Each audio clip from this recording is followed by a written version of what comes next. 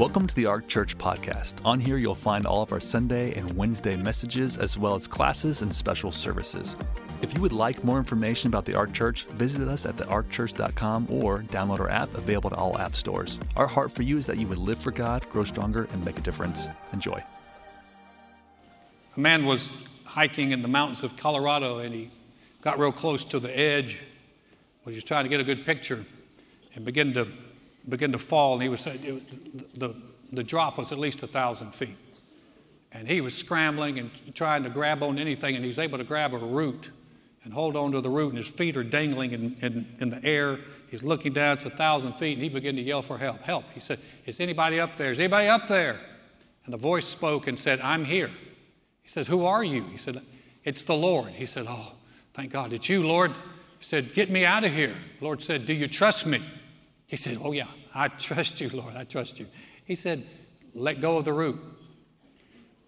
He went, come again.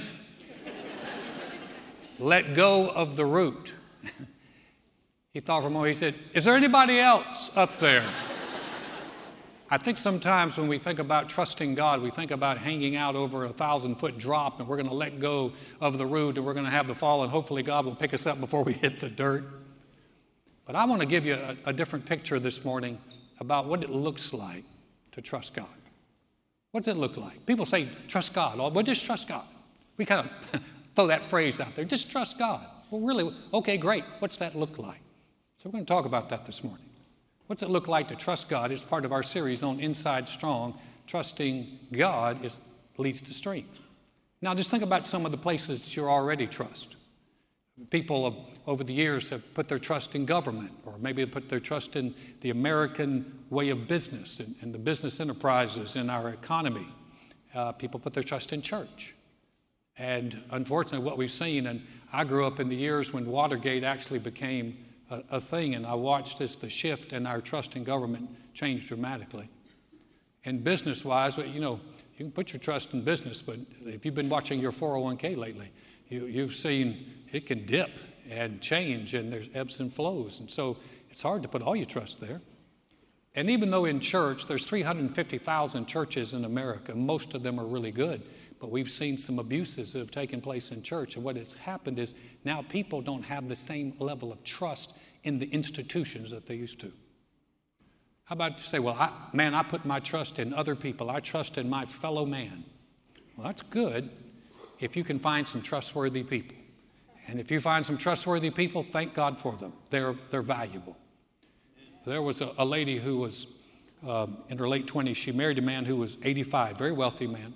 He was 85. All her friends and his friends accused her of marrying for money. She denied it. She said, oh no, I married for love. Well, to prove it, he made her sign a prenuptial that said that when he died, all of his assets were going to be liquidated. He was going to take the money, put it in his casket. He was taking it with him. And she agreed to that. She signed off on that. And man, 85, he died a couple years later. And the grieving widow sitting there on the front row at the funeral, and with some of her girlfriends around her. And right before they closed the casket, she stopped him for a moment. She pulled an envelope out of her purse, and she slipped it in the casket, patted him on the chest, and had him close it up. As they were walking to the gravesite, one of her girlfriends slipped up next to her and said, girl, don't tell me you put all that man's money in that casket with him. And she looked, she said, of course I did. She said, I am a person of integrity. She said, I wrote him a personal check. If he can cash it, he can keep it. If you can find a trustworthy person, hang on to them because they're valuable. Not everyone is. And then there's trusting the news and social media. I'm hoping you don't do that. I remember when the internet really became popular in the 90s, I got bombarded with all these scam opportunities from Nigeria and Russia and all these other things. And I was thinking, boy, those days are over. They are not. I just got one the other day, the Bahrain financial, from a guy named Sweatman G. Dudley. Now, if your name is Sweatman G. Dudley and you're watching this, I do not believe you. You are lying. But it was promising me some of these huge things. And you think those scams are gone, but they're not gone. They're still there. And then people are looking at what can they trust? Can they trust the news? Do you actually know that there was a time in America where there was a newsman who was considered the most trustworthy man in America? I watched Walter Cronkite growing up as a kid. And in CBS News, he handled CBS News, and he would look at that camera, and at the end of the news, he would say, and that's the way it is. And he would give the date. One of the most trusted men in America. But do we put our trust there? Man, I hope you don't trust everything you pick up on the internet. And I hope you don't trust everything in the news. Things have shifted. So where do we place our trust? Aren't you glad we have a God we can put our trust in? A God who doesn't change, a God who is faithful and true always, all the time, never changes. And so that gives us someone that we can trust. We've been looking at this scripture in Psalms that said, surely the righteous will never be shaken. They will be remembered forever. They will have no fear of bad news. Their hearts are steadfast or steady, trusting in the Lord. Their hearts are secure. Another word for that is established. They will have no fear. In the end, they will look in triumph on their foes. When there's a trust in God and we choose to put our trust in Him, there's a steadiness that occurs there. And trusting is a choice. Philip Yancey is an author who was in South America one year, and he had to cross a river. And to get across the river, he actually had to go across this swinging rope bridge. But it wasn't ropes, it was vines, and these twisted vines and a wooden walkway, and it went across the river, but the problem was it was hundreds of feet above the river. And Philip Yancey said, as he's looking at that, he said the engineer in him wanted to test the strength of the vines. He wanted to check for termites in the wood. He wanted to make sure that there were no other bridges that were stronger that he could cross. And he realized if he waited till he could line up all the evidence and everything and make sure everything was settled, he would never move. And he said, you realized, if I want to cross over to the other side, I'm going to have to take a chance. He said, I'm going to have to trust. He said, he's watching people come back and forth on the bridge. He said, but if I'm going to do that, he said, I'm going to have to take a step. And really, it's a step of faith to get to the other side. Trusting God is involved in steps. We think it's letting go of the root. It's actually taking steps of faith. I want to show you in the scriptures a great story of two people who trusted God. One of them was Elijah. He was the prophet who was living in Israel at the time of a great famine. And man, the economy had gone horribly bad. There was no food available. And he was living by a stream, and that stream dried up, and the Lord had the next place for him to go. This is in the book of Kings. Then the word of the Lord came to him, that's Elijah, go at once to Zarephath in the region of Sidon and stay there. I've directed a widow there to supply you with food. So he went to Zarephath, and when he came to the town gate, a widow was there gathering sticks. And he called to her and asked, would you bring me a little water in a jar so I may have a drink? And as she was going to get it, he called out, and bring me, please, a piece of bread. Just stop just for a moment. Those of you who are married, wives, if your husband ever says, hey, honey, while you're up, would you get me? It's scriptural. It's a scriptural. As surely, okay, ladies, I need you to come back to me, all right? I'm joking. Just lost him. It said, as surely as the Lord your God lives, she replied, I don't have any bread, only a handful of flour in a jar and a little olive oil in a jug. I'm gathering a few sticks to take home and make a meal for myself and my son that we may eat it and die. Elijah said to her, don't be afraid. Go home and do as you've said. But first, make a small loaf of bread for me from what you have and bring it to me. And then make something for yourself and your son. For this is what the Lord, the God of Israel, says. The jar of flour will not be used up, and the jug of oil will not run dry until the day the Lord sends rain on the land. She went away and did as Elijah had told her. So there was food every day for Elijah and for the woman and her family, for the jar of flour was not used up, and the jug of oil did not run dry, in keeping with the word of the Lord spoken by Elijah. Two people trusting God. When the word of God came to Elijah, that's really where it starts. It always starts with the word of God. He didn't wake up one day and go, I think I'm going to go to Zarephath, see if I can find a widow to take care of me. It was, he had a word. The Lord said, I want you to go here. So he started on God's word. But there was a sticking point to that. Because typically widows were not well off financially. That's not who you would want to go to. You want to go to the richest guy in town. You want to go to the most powerful person around, not a widow. Widows in that day were often very marginalized.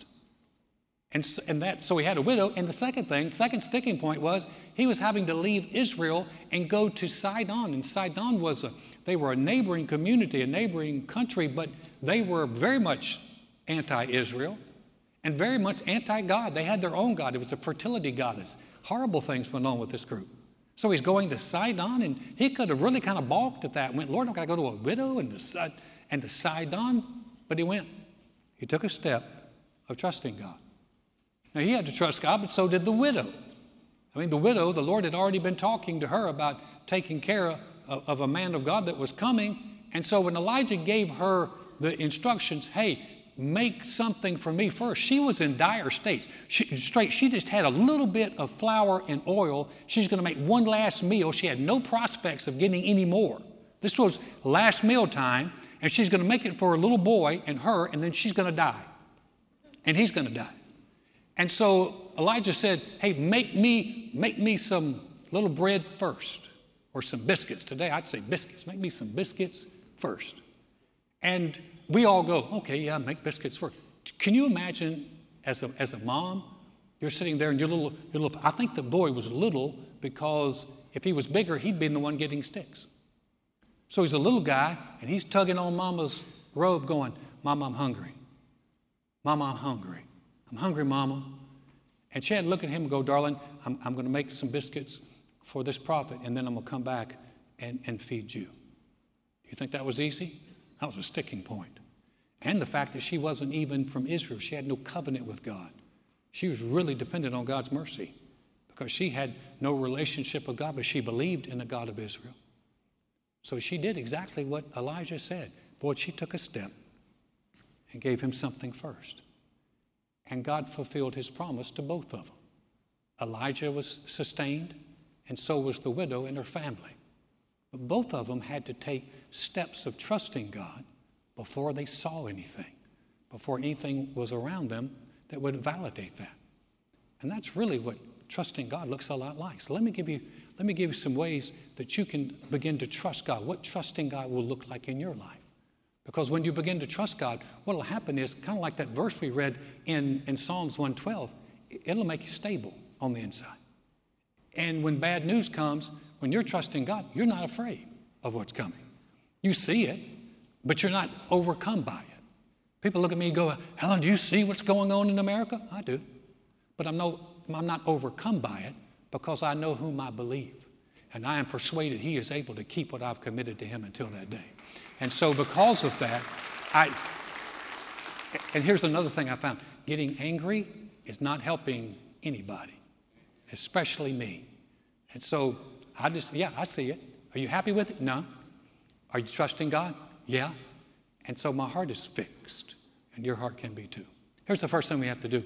To have your heart established and fixed and trusting God. Trusting God always starts with God's word. Always. That's the foundation. In Romans 10th chapter, verse 17, so then faith comes by hearing, and hearing by the word of God. Sometimes you hear people say, man, I've been praying and asking the Lord for faith. Or you'll hear people say, Alan, I just don't have any faith. Well, there's a great solution for that. One, stop praying for faith. Because if you will begin to read God's word, you'll begin to find that's how faith comes. Faith comes by hearing, and hearing by God's word. Listen, anything you feed gets bigger. We should know that. Come on now, don't look so innocent. Anything you feed gets bigger. If you stop eating, you will get smaller. True? If you eat more, you will get bigger. It's a fact, people, if you haven't figured that one out.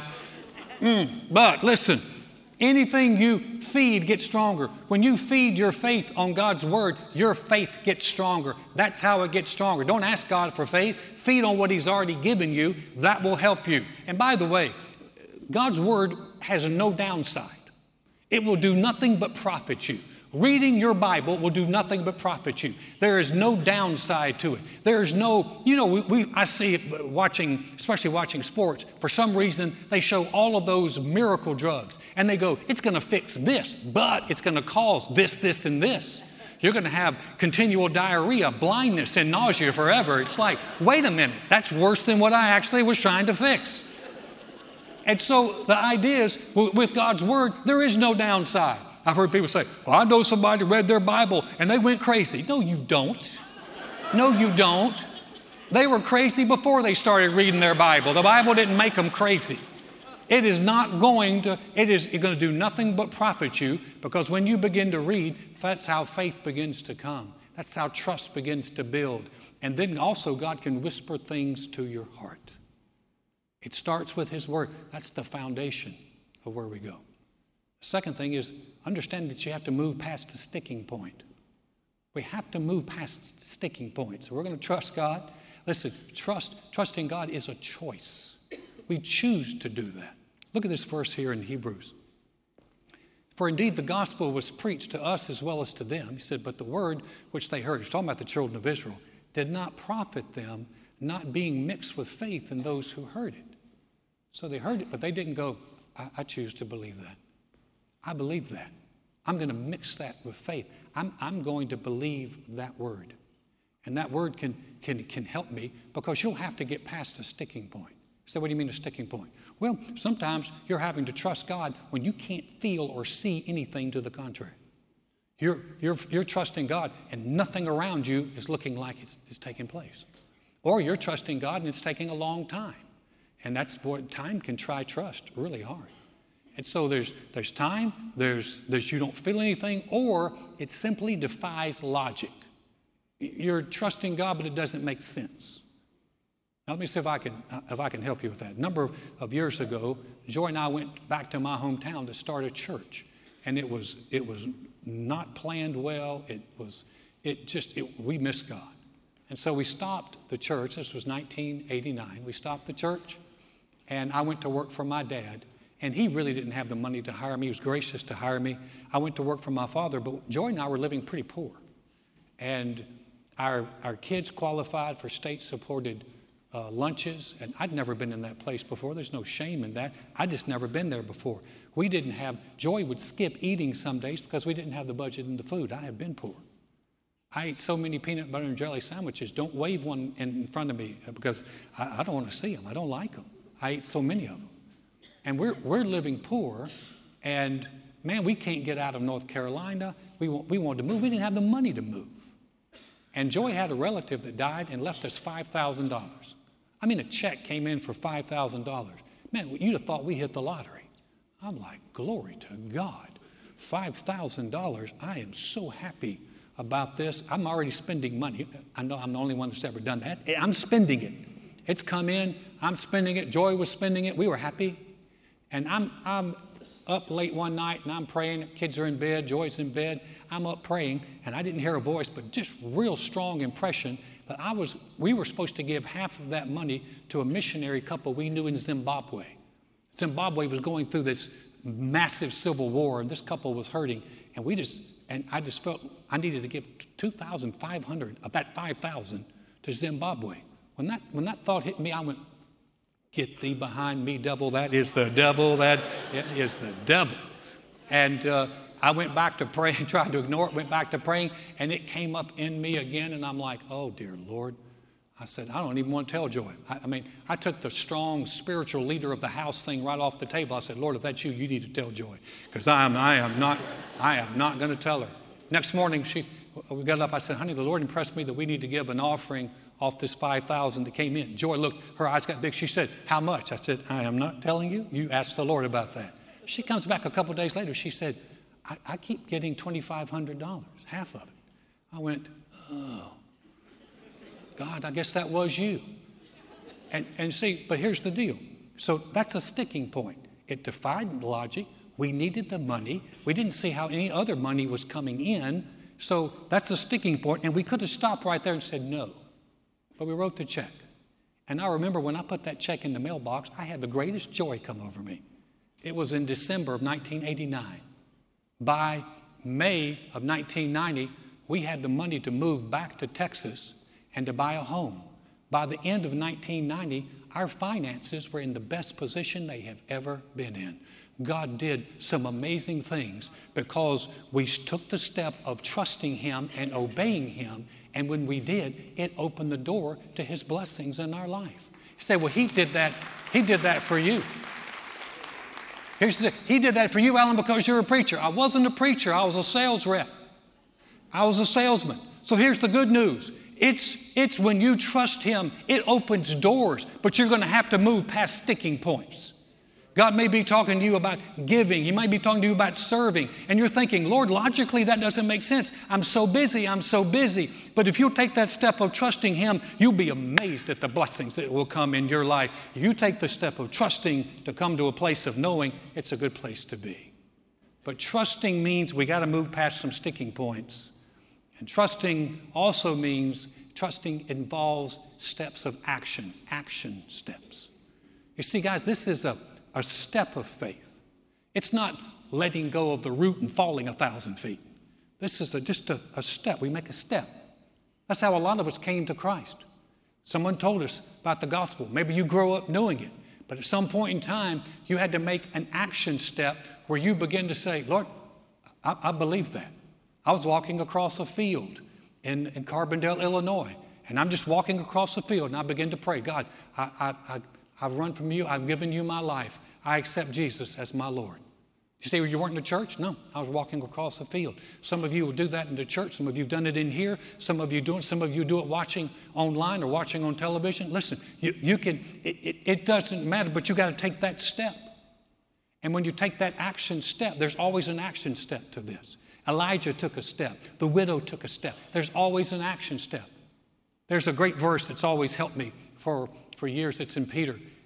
It says, whom having not seen, you love, though now you do not see Him. Actually, that word Him is in italics. The translator, they added it. So we can read it this way. Though now you do not see, yet believing, you rejoice with joy inexpressible and full of glory.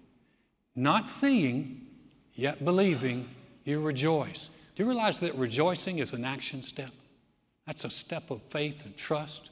When you get up in the morning and you say, this is the day the Lord has made, and I will rejoice and be glad in it, you don't have to have a reason that you see to rejoice. You can rejoice because you believe God is good, that God is real, that God knows you, that He is helping you, and He is always with you. And if you know that, you can rejoice. That's a good enough reason to rejoice right there.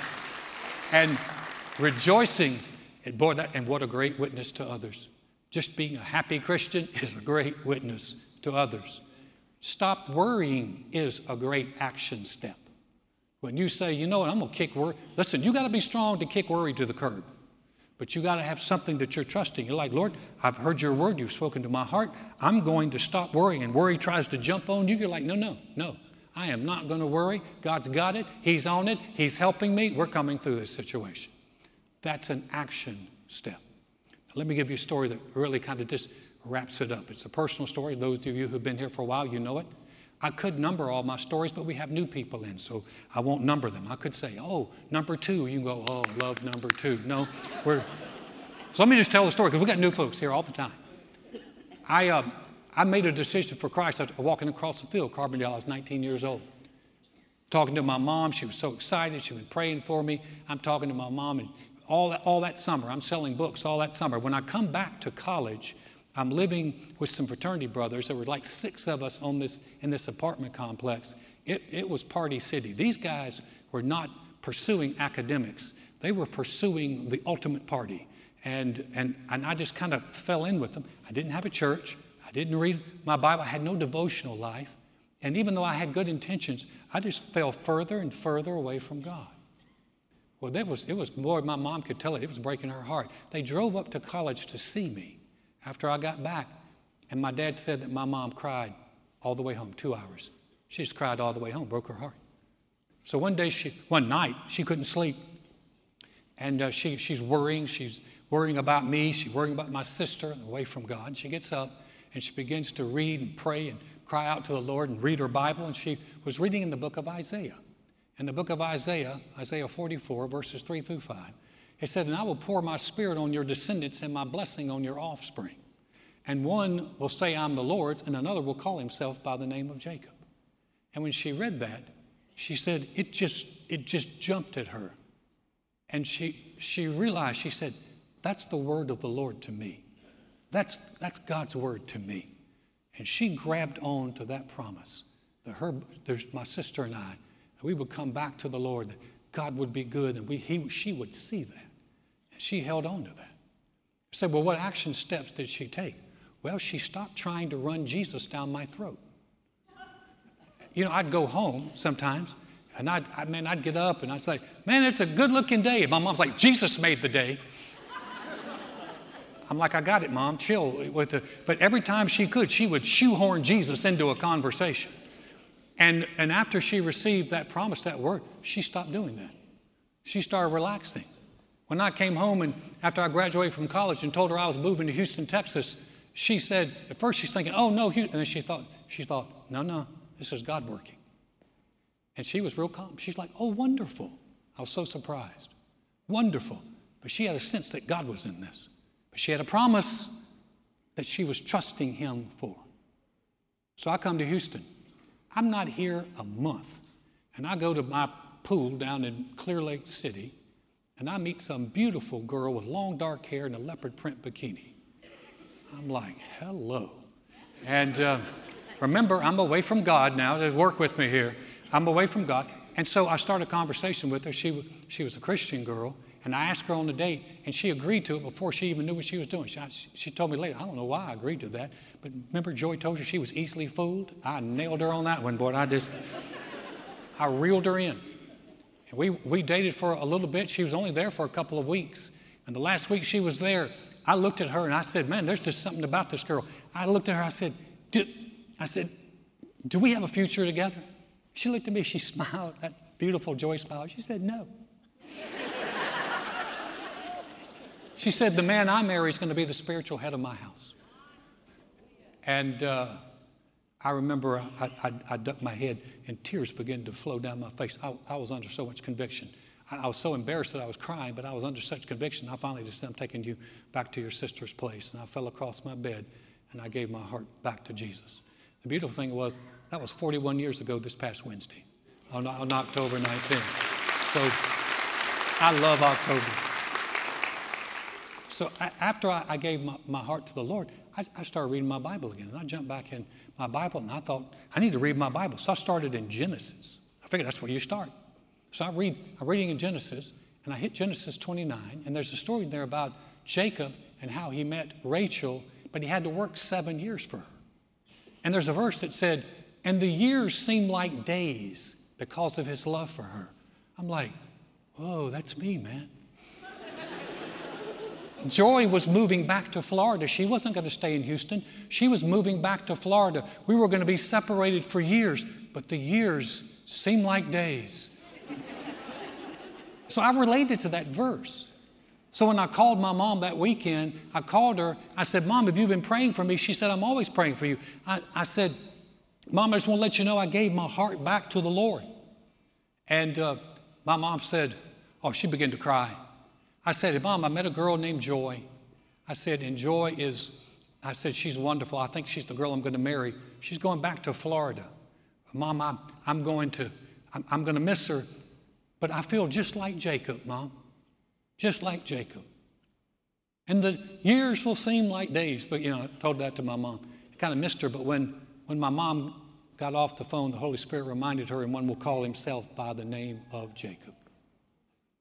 Fulfill that promise right down to the end. Now, I've told this story before. See, you've told that story a lot. I like it. It's a good story. Because if God will do that for a mother, he will do that for any mother. And here's the deal. Here's the deal. People say, what was that verse? And I hesitate to give them the verse. Let the Lord give you a verse. Let the Lord give you a verse that you can stand on. If you're believing for a family member or a loved one, ask the Lord to give you something, because when you have his word, then you can take that step of trust. And when you take that step of trust, even though it defies logic, even though you have to move past some sticking points, even though it's going to require some action steps, boy, it is a good place. There's a song that we used to sing in the Baptist church I grew up in. It said, trust and obey, for there's no other way to be happy in Jesus but to trust and obey. Would you bow your heads for a moment? Those of you who are here, or those who maybe who are watching online, if you're saying to yourself, I'm not sure I even have a relationship with the Lord, but I'd love to.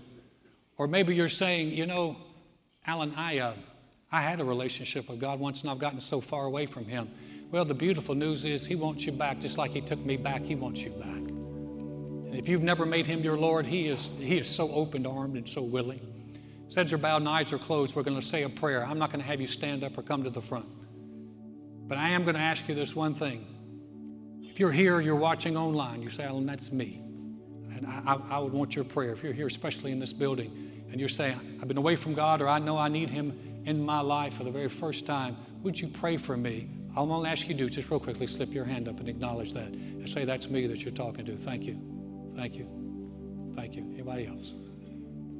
Appreciate your courage. It takes courage to do that. Put your hands down. We're going to pray. Maybe you didn't lift your hand. You wanted to. You can pray. Obviously, if you're online, I can't see you. But you can still pray this prayer with us.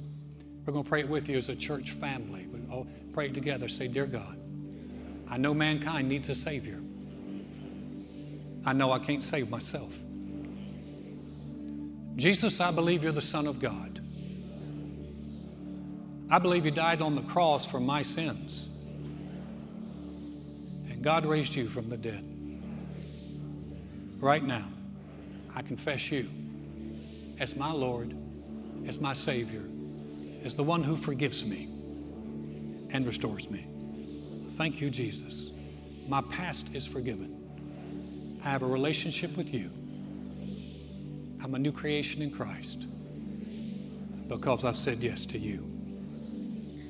Father, thank you for those that prayed that prayer, for those who prayed it in time past, for those who prayed it today, online, in person. Father, thank you for the life change that has taken place in them, out of darkness into light, and the wonderful plans that you have for them. We rejoice with them.